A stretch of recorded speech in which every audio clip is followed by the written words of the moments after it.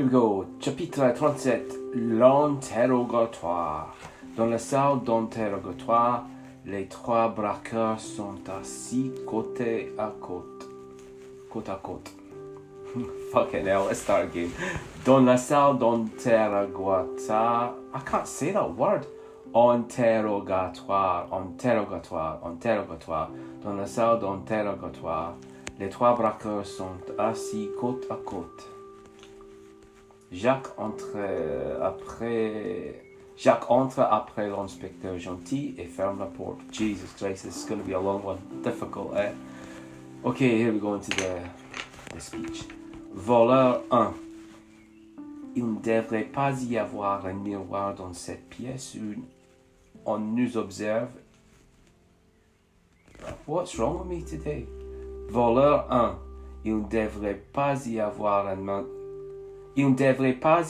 un miroir dans cette pièce où on nous observe et on écoute de l'autre côté. Voleur 2. Tais-toi. Jacques. Pourquoi tout le monde pose la même question? On n'est pas dans un film d'Hollywood. Claire. Personne n'écoute ce qu'on dit.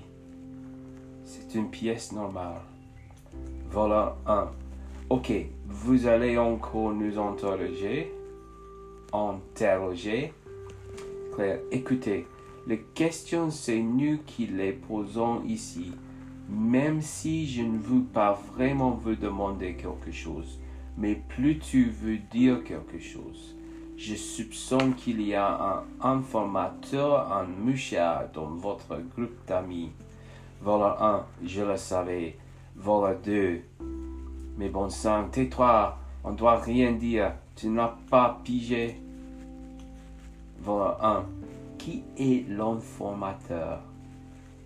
Claire, je ne suis pas sûr, mais c'est peut-être quelqu'un qui aime la peinture. Voleur 3. La peinture? Quelqu'un qui peint des maisons? Non. La peinture, les tableaux, là, ça vous dit quelque chose? Vocabulaire. Être assis. To sit. Côte à côté, next to each other. C'est nous qui, we're the ones. C'est nous qui, we're the ones. Plutôt, rather, un mouchard, un snitch. Bon sang, damn it. That was fucking, truly, awful, fucking shocking. Oh, Jesus.